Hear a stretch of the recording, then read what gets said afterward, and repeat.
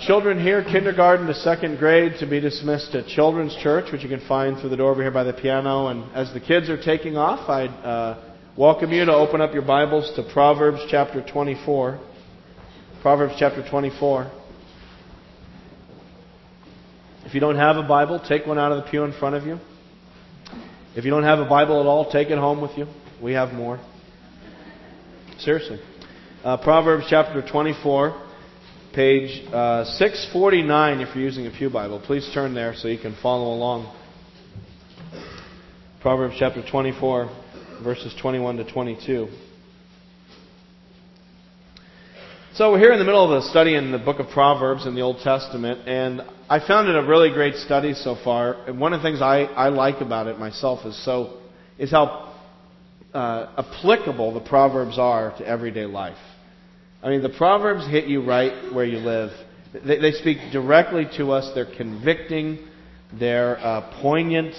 They pierce us with their direct application to our lives. You know, we've been studying things like lying and telling the truth, pride and humility, drinking. We're going to be studying the use of money, marriage, relationships, raising children. I mean, it's all right there in Proverbs. It's all so accessible. It was until we came to today's passage. Today we come to a text, and really it represents a group of texts in Proverbs that rather than seem current and applicable, it seems kind of far away and distant. Today's text, rather than seeming like right off the front pages of the newspaper, today's text is more like going to a museum. You know, you go to a museum and there's some ancient artifact or relic under glass. And you kind of look at it, isn't that interesting that they used that kind of artifact way back whenever they lived? And it's a kind of intellectually note that was an interesting thing, but it doesn't really have anything to do with life today, and we kind of move on. And there's sometimes we read the Bible and we feel that way. We say, well, what is this? What does it have to do with anything? And I don't even get it. I don't know how to get from here to there. And I think this is one of those passages today, which at first glance appears that way. But I believe upon further digging has a profound relevance to life in 21st century modern America, New England, Hingham. And so today's text is about how to relate to kings, monarchs. So look at verse 21. It says, "Fear the Lord and the king, my son, and do not join with the rebellious. For those two will send sudden destruction upon them, and who knows what calamities they can bring." So here we have a Proverbs 24:21, telling us that we need to fear the Lord and the king so that we don't fall underneath some kind of calamity. And what do you do with that? And like I said, this isn't the only passage in Proverbs that has to do with how to relate to monarchs. If you just put a bookmark here in Proverbs 24, we're going to keep coming back to it. But look, turn back to Proverbs chapter 20. Let me just give you a couple for instances. Proverbs chapter 20, verse 8. Proverbs 20 has a series of commands directed to kings, how kings should behave. It says in 28, "When a king sits on his throne to judge, he winnows out all evil with his eyes." Or look at verse 26. "A wise king winnows out the wicked. He drives the threshing wheel over them." Or verse 28, "Love and faithfulness keep a king safe. Through love his throne is made secure." Or turn back just one more, for instance, at Proverbs chapter 16. Verse 14. "A king's wrath is a messenger of death, but a wise man will appease it. When a king's face brightens, it means life. His favor is like a rain cloud in spring." And we could go on. I haven't even scratched the surface. There's a score of texts in Proverbs about how kings should behave and how we should relate to kings. So again, I ask, what does it have to do with the real world? I mean, how do we apply a text like this? Do we say, well, we generally extrapolate it out and say, this is telling us to respect government leaders? I mean, maybe that's the application that God has for us today. Well, I don't know. I mean, I suppose that's one application, but if you go back to chapter 24, verse 21, it seems to be there's more to it than that, doesn't it? "Fear the Lord and the king, my son. Do not join with the rebellious. Now, we know from our study in Proverbs that the fear of the Lord is a theologically loaded idea. Fearing the Lord it means to reverence Him, almost to worship Him. And now the king is joined with the Lord. So now we fear the Lord. We know what that means in Proverbs. That's heavy. And the king. And so, yeah, I think we should respect our government leaders, but it seems to me that Proverbs is saying something more. So what do we do with this? Because in America, we don't have a king. We did have a king. We gave him the boot. His name was George III. And we had it up to here, 230 years ago, and we ain't had a king since.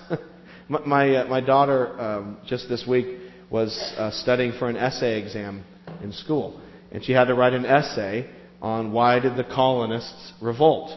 And so she wrote this essay about, the Stamp Act and the Intolerable Acts and the Boston Tea Party. And, I'm reading this thing, and I'm starting to get fired up again. I'm like, yeah, that's right.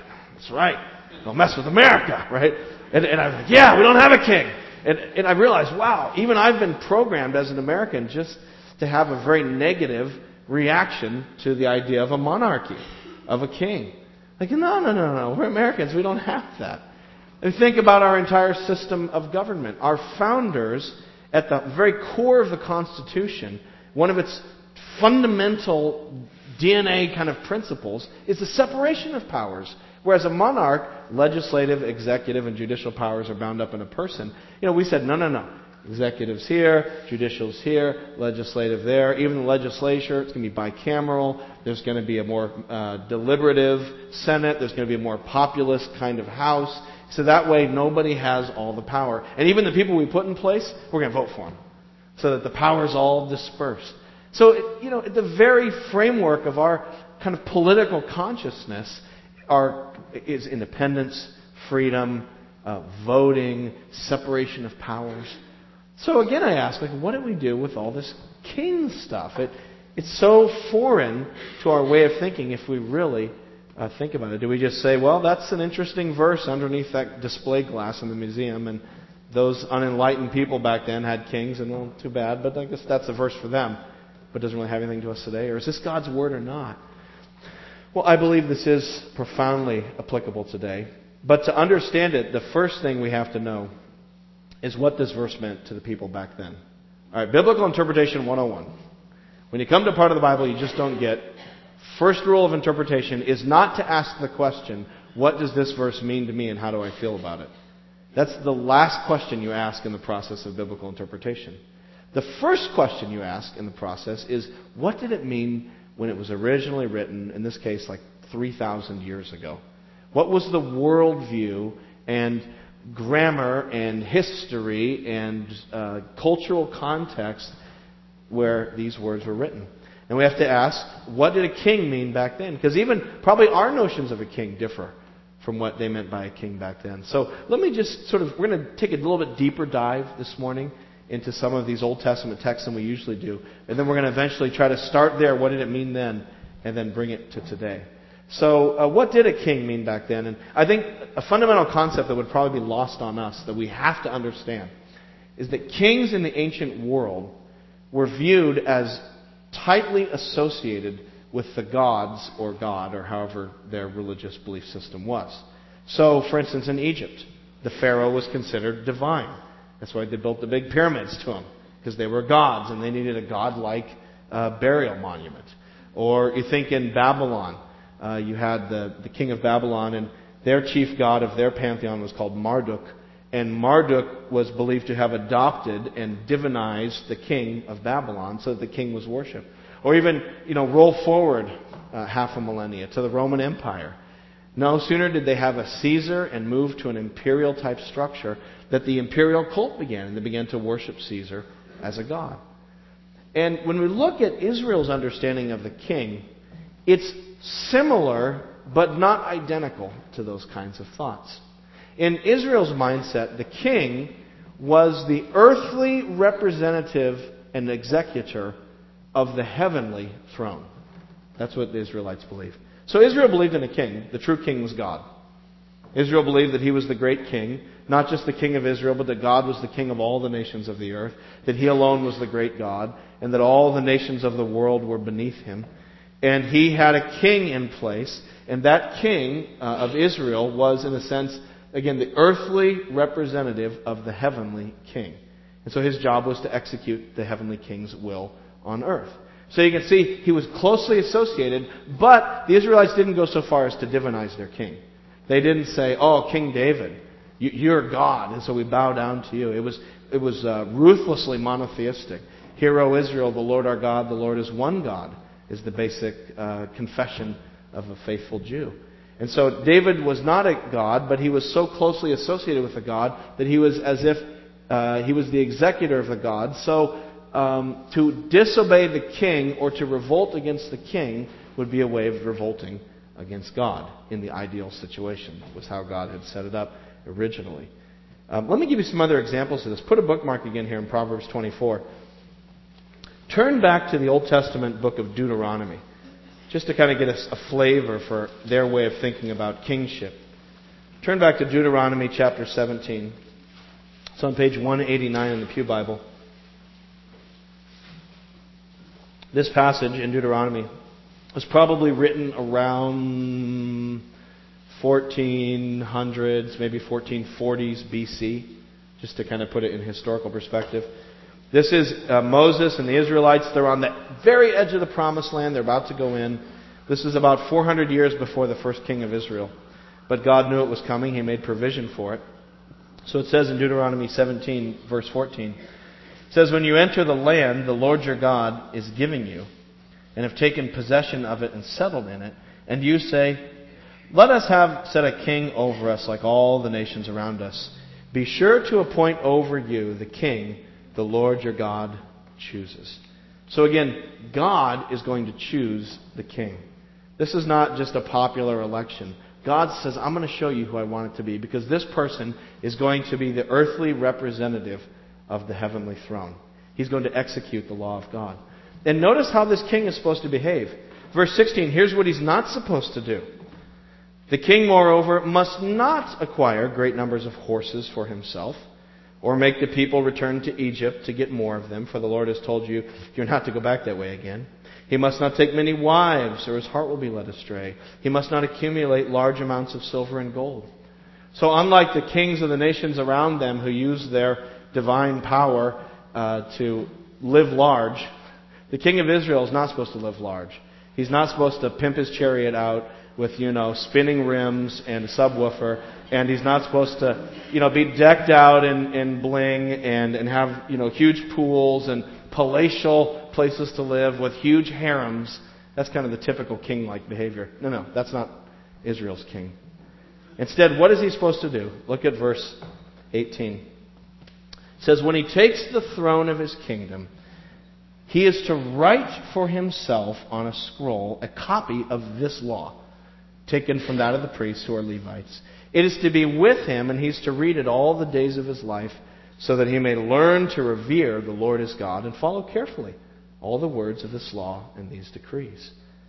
Check that out. So first day in office, instead of raising taxes or, fixing up the chariot or whatever kings normally do, he's supposed to go into a room with a piece of paper and a pencil or quill or whatever they had and sit down and copy by hand his own copy of God's law.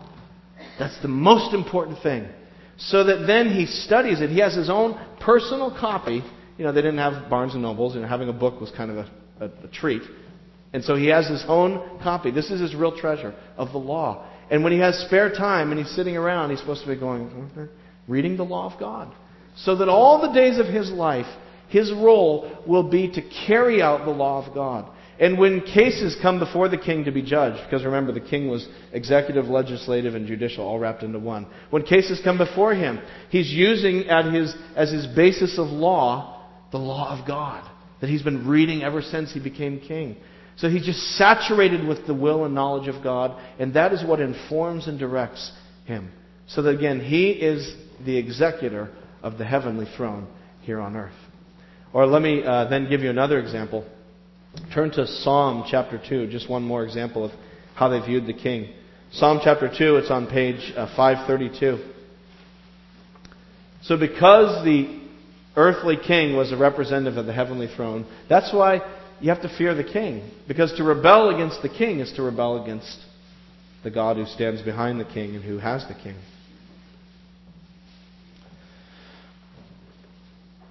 It says in Psalm 2, this is believed by many scholars to be an enthronement psalm, a psalm that was particularly sung when a new king was coronated. It says, "Why do the nations conspire and the peoples plot in vain? The kings of the earth take their stand against the rulers, and the rulers gather together against the Lord and against His anointed one." The anointed one is the king. Because in those days, in Israel, how did they signify the king? Who was to be the king? What did they do? They anointed him with oil. So that's how they said, this is the king. As a prophet would come, directed by God, and he would pour oil on the head of the king, and as it ran down the king's head, that was a symbol of really the Holy Spirit choosing and empowering that person to be king. And by the way, does anyone here know what the Hebrew word for anointing is? It's Mashiach, Messiah. Messiah just means anointed king. Can you guess what the Greek word for anointing is? It's Christos, Christ. So it's just, when we say Jesus Christ, it's not like his last name was Christ. It's not like it was Joseph Christ and Mary Christ and they got married. It's Mary and Joseph. In fact, the way they designated themselves was they would say Mary, son of, or daughter of, or Joseph, son of. So when we say Jesus Christ, we're saying it's really a title. And we say it's Jesus the Christ, the King, the anointed Messiah is where that name comes from. And so why, it says, why do the rulers of the world fight against the Lord and His King? There they are associated again. Verse 3, going back to Psalm 2. "Let us break their chains," they say, "and throw off their fetters. The one enthroned in heaven laughs. The Lord scoffs at them. Then He rebukes them in His anger and terrifies them in His wrath, saying, I've installed my King on Zion, my holy hill. Don't mess with my King. You revolt against my King. You're revolting against me." Verse 7. "I will proclaim the decree of the Lord." Now here's, the king is telling you what God has said to him. "He said to me, you are my son, and today I've become your father." By the way, do you remember what happened when Jesus was baptized in the Jordan River? The heavens were open. The Holy Spirit came down. Not a symbolic anointing of the Holy Spirit, but the Holy Spirit came down on him like a dove. And what did the voice say from heaven? "You are my son." Interesting. He said, "You are my son, today I've become your father. Ask of me, and I'll make the nations your inheritance, the ends of the earth your possession. You will rule them with an iron scepter. You will dash them to pieces like pottery. Therefore," and again, here's Proverbs 24 echoed right here. "Therefore, you kings, be wise. Be warned, you rulers of the earth. Serve the Lord with fear, and rejoice with trembling. Kiss the Son," that's the king, "lest he be angry, and you be destroyed in your way. For his wrath can flare up in a moment. Blessed are those who take refuge in him." So again, to revolt against the king is to revolt against God, who has appointed the king as his representative on earth. This is why, in the story of King David, some of you know that story, and King Saul, they had a bad relationship. King Saul was the first king of Israel, and he kind of went south. He didn't obey the Lord. And so God says, "I'm going to raise up another king." And He anointed King David. King Saul didn't like that. So King Saul made it his mission to exterminate King David, and he hunted him in the desert, and David had to live as a fugitive. And on a couple of occasions, David had the opportunity to kill King Saul. He sort of snuck into his camp and had him at his mercy. And he could have killed King Saul in revenge. And you might say, well, yeah, he should have done it because King Saul was a lousy king. And David was anointed anyway to be the next king, so maybe King David was the guy to kill King Saul. But remember what King David said? He says, "Far be it from me to touch the Lord's anointed." He says, "I will not touch the king. I don't care how bad he is. It is not my place to attack the person that God has put in place as his representative." That's God's business. And if God wants me to be king, then God's going to do it in His time. But it's not going to be my power and my strength. And so to revolt against the king is to revolt against God. And I think that story of Saul and David brings up another interesting point, which is that, this is the ideal, but no earthly king ever lived up to that ideal. So there's the ideal set forth in Scripture that the earthly king, like David, represents the heavenly king. But in reality, no king of Israel ever fulfilled it. They always had failings. They always had shortcomings. So you'd love to see the king really be God's representative on earth, but he never is. They always have all these problems. Some of the kings of Israel were just utter disasters. Even King David had his faults, didn't he? You think of King David, the man after God's own heart? King David's kind of the gold standard against which all the other kings are compared. There's this phrase later on in the Bible when other kings come along. It'll say, so-and-so was king and he reigned this many years and he was righteous and he walked in the ways of his father David. Or it says he was a wicked king. He did not walk in the ways of his father David. So David is kind of like the idealized gold standard king for how all the kings should behave. And yet think about David's life. It was a mess at some parts. Think about what he did. Remember the whole Bathsheba thing? That whole thing? He uses his power to have an affair with another man's wife.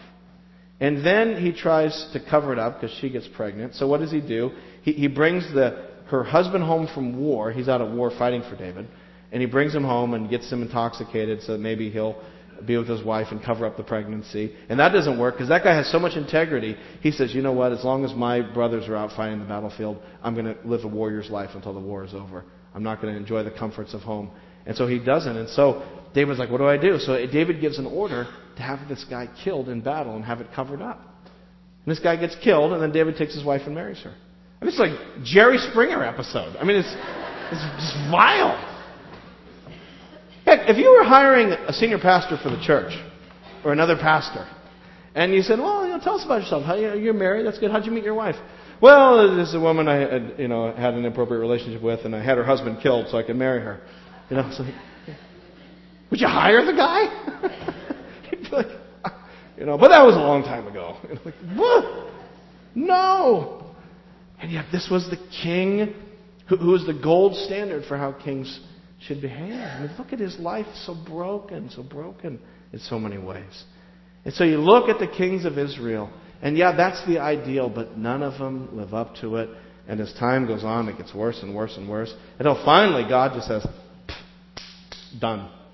And he sends the Assyrians and then subsequently the Babylonians to take out Israel, and he judges them. And then the line of David is completely cut off. David has no king on the throne. And so you're like, God, what are you doing? Where's your king? Have you been defeated, God? Have you been outfoxed by the nations? Have your plans come to naught? What are you doing, God? Aren't you going to bring about your kingdom on earth? All this stuff we read about in Psalm 2 about you ruling in righteousness over the nations, is that just all gone? Was that just a bunch of propaganda? Where's the plan, God?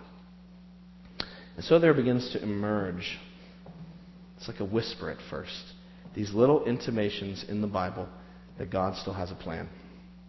That there's still a king coming. Another Messiah, but this time like with a capital M. Another Christ, but with a capital C. The Messiah, the Christ. And it's kind of quiet at first, but it begins to sort of build in the Old Testament. It mainly comes through the prophets. The prophets are the ones who bring this message.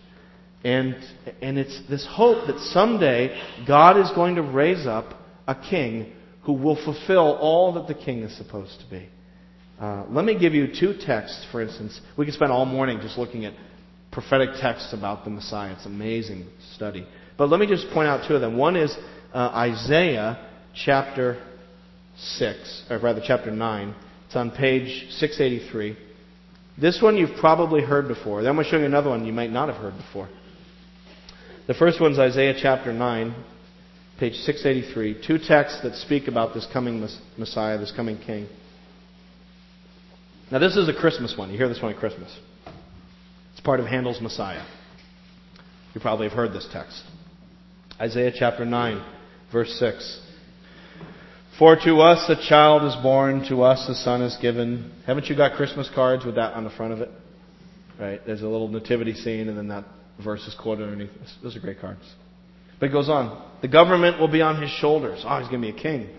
And he will be called Wonderful Counselor, Mighty God, Everlasting Father, Prince of Peace. I'll stop right there. 4 names. Notice something about them. First thing I notice is that these are the names of the kind of ruler that my heart desperately wants to follow. Like that's where's that? Can I vote for that guy in this presidential election? I want to find a wonderful counselor, Prince of Peace. That's the kind of person I want to draw my sword and hold it up before him and swear fealty to him and say, I will follow you to the death, to the ends of the earth. That's the kind of leader my heart wants to follow. But notice the second thing about those names is that tucked in the middle of them are names which, frankly, no human being could ever aspire to in Israelite worldview. Mighty God, Everlasting Father. So a child will be born, a human, who will be called Mighty God, Everlasting Father. Like, whoa, time out, what? Some of you are raised in Jewish homes. Maybe some of you have done some study about Israelite culture, Hebrew culture. You know how radically monotheistic it is. I mean, that's the whole essence of Judaism, is that, Hear, O Israel, the Lord our God, the Lord is one God. That's the basic confession of Judaism and of the Israelites down through the centuries. There's one God. So we're talking now about some guy who's going to be called Mighty God. I mean, that just is so bizarre. Who is this? What kind of person is this? And then it goes in verse 7, of the increase of his government and peace, there will be no end. He will reign on David's throne and over his kingdom, establishing and upholding it with justice and righteousness. Yes, that's what I want. Justice and righteousness in my leaders. From that time on and forever, the zeal of the Lord Almighty will accomplish this. Notice that he reigns forever. How can he reign forever? What does that mean? Or look at the second prophecy, just one more. This is one you may not have heard. It's Jeremiah 23. It's on page 773 if you're using the Pew Bible. Jeremiah 23. Another prophecy from another prophet. The whispers of God's plan coming out of the mouths of the prophets. Slowly issuing forth. And you'll notice in, chapter 23 begins, the first 4 verses is a scathing indictment of Israel's current leaders. The people who are just blowing it big time. And then, verse 5 comes the prophecy. The days are coming, declares the Lord, when I will raise up to David a righteous branch. So think of King David's line in his lineage as a tree that through judgment has been lopped off. And there's no more king of Israel, there's just a stump where it used to be. Well, God says someday I'm going to make a branch pop out. Something's going to happen. Just like an old stump that you think is dead and then one spring there's a shoot on the side. I'm going to bring a shoot out from this stump. A righteous branch is coming. A king who will reign wisely and do what is just and right in the land. In his days, Judah will be saved and Israel will live in safety. Again, that's the king I want.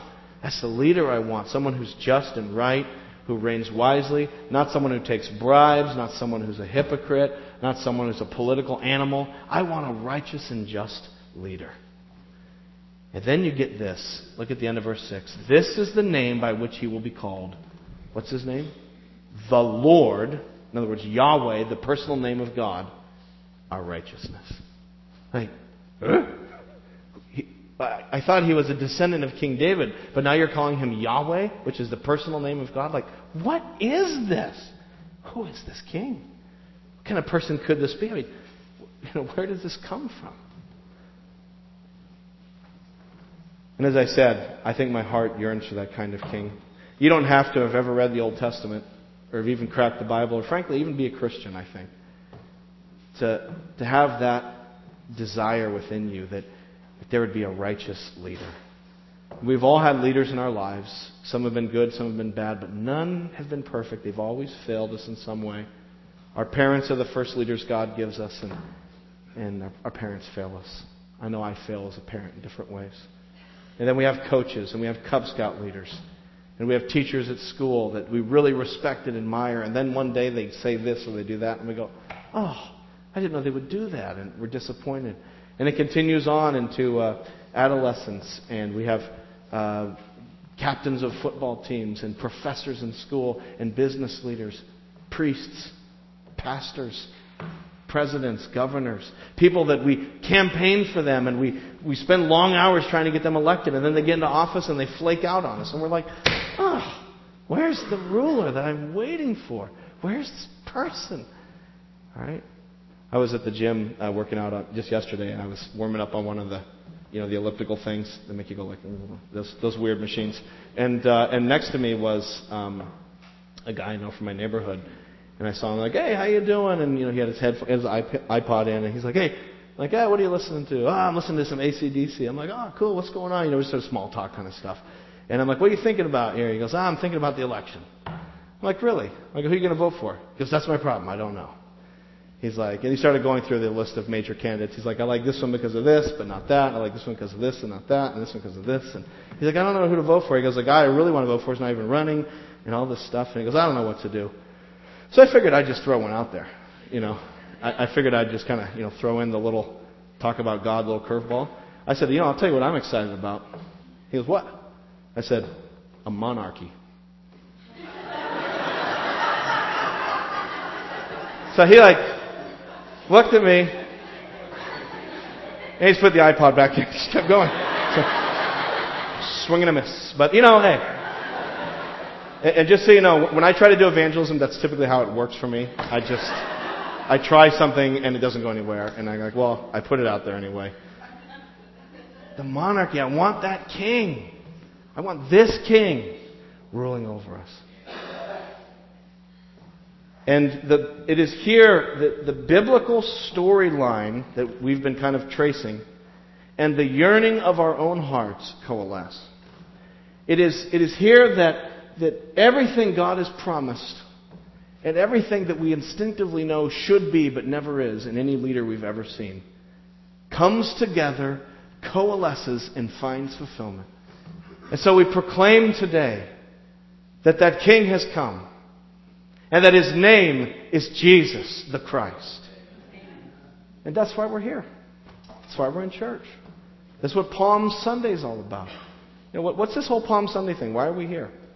Is it to procure a piece of tropical foliage so we can go home and go, yeah, and put it somewhere in the house and watch it turn brown over the next year? I mean, nothing wrong with that. But what's the point of that? What does it symbolize? Why is the Palm Sunday there? And it's to remind us that He's the King. Because on that Palm Sunday that we read in our opening scripture reading, remember Palm Sunday is the day Jesus rides down the Mount of Olives into Jerusalem. And as King Jesus rides in, the people come out to celebrate Him. And they don't have a red carpet. So what do they use for a carpet? Their coats. They take off their robes and they lay them down in front of the King. They don't have ticker tape. They don't have fireworks, so they cut palm branches. And as He comes, they wave the palm branches over Him. And they're celebrating and they're cheering. The King is here. Hosanna, the King has come back. And they're worshiping the King, Jesus Christ. And Jesus Himself assumed that title of King. He is the God-man. This whole idea that Jesus is divine, sometimes people say, yeah, the church made that up about 300 years after Jesus. This whole myth about Jesus evolved. No, baloney. It was embedded in the prophecies 700 years before Christ ever came, that He was going to be a God-man. And He's come and He fulfills all of those hopes and all of those promises of the Old Testament. And I believe that, my friends, is how Proverbs 24 most directly applies to us today with profound significance. Is not just respect your government leaders, though we should do that. But the point of Proverbs 24 is fear the Lord and the King. And I believe the command to us is very simple. Fear the Lord and the King, Jesus. If this prophecy was true of the kings of Israel who were merely the shadows, how much more so true is it of King Jesus, who is the fulfillment of all those hopes? How much more so does this proverb apply to us than it did to those people way back then? And so we have Jesus proclaimed as King. And so I believe that the application for us is a renewed call this Easter to submit ourselves before the kingship of Jesus. I believe that we as Christians here at South Shore Baptist Church, we need to take off our coats, as it were, and lay them down before Christ. And once again lay our lives before Jesus and say, You are the King. And I need to lay it all down for you. That what it means to be a Christian is to surrender my life to the King. My money, my time, my interests, my mind, my relationships, my children, perhaps resentment and unforgiveness and anger I have in my heart about whatever issues I have, things I'm concerned about. To be a Christian means we lay them at the feet of Jesus, to make a royal red carpet for Him to come into our lives and to follow Him. Being a Christian means following King Jesus. What's the most basic confession of the Christian faith? The basic confession of Judaism is, "Hear, O Israel, the Lord our God, the Lord is one." We affirm that. The basic confession of Christianity is, Jesus is Lord. He's Lord. And I believe one of the reasons the American church, in my own life too, as American Christian, is so anemic and so powerless at times, is because we don't proclaim the kingship of Jesus. We affirm Jesus as helper, Jesus as physician, Jesus as meter of my needs, Jesus as healer of my hurts emotionally. And you know what? He does all that. But at the center, we've missed the center. The central proclamation of Jesus was the kingdom of God has come, and He's the king. And having Him at the center as king reorients all those other things so that we have Christ as king. And I wonder, have we imbibed that American spirit in the church? Have we taken our political views and our understanding of how we should be governed as humans and transferred it into the religion and say that somehow we vote for Jesus? You know, well, if I decide to elect Him today, or maybe not today, maybe I'll go into office today that He can have a turn tomorrow. But as Christians, we say, no, He's the king. And so being a Christian means surrendering our lives, laying them down. And so I just want to challenge myself and all of us as we enter into Holy Week to orient our minds again. And to say, as I go into this Holy Week, it's not just about, Easter, yay, but it's King Jesus has come. He's come. Could it be that the church is so anemic today because we've taken to preaching a gospel message that proclaims Jesus as Savior but denies Him as Lord? Have we so painted Jesus as a Savior, like, yeah, you should believe in Jesus because you know what? He'll help you and He'll give you joy, He'll give you happiness, He'll help you with your marriage, He'll help you with your finances. And, can Jesus do all those things? Yes. But we've kind of portrayed Jesus as like this whimpering beggar. It's like, please believe in me, please. I'll help you. I'll make your life better. Please believe in me. I need someone to believe in me. How about Jesus as king, commanding all nations to repent and believe? How about that? How about Jesus offering amnesty to a world full of insurgents who have rebelled against Him? And that today is the day of salvation, and it's not going to be forever. And so there is a window of opportunity for we, the guerrillas, the insurgency who have revolted against the king. We have a window of opportunity to come in, to lay down our arms, and to kneel and swear fealty to the king again, and to surrender ourselves before Him. I think that's a different posture for evangelism. Yeah, Jesus is Savior, but saves us from what? What's He saving me from? Jesus saved. You see on a bumper sticker. From what? From the wrath of the king. And so therefore, to receive that salvation, I have to say I have disobeyed the king, and I need His forgiveness and clemency and His pure mercy in my life because I can't pay Him back. I've been a rebel.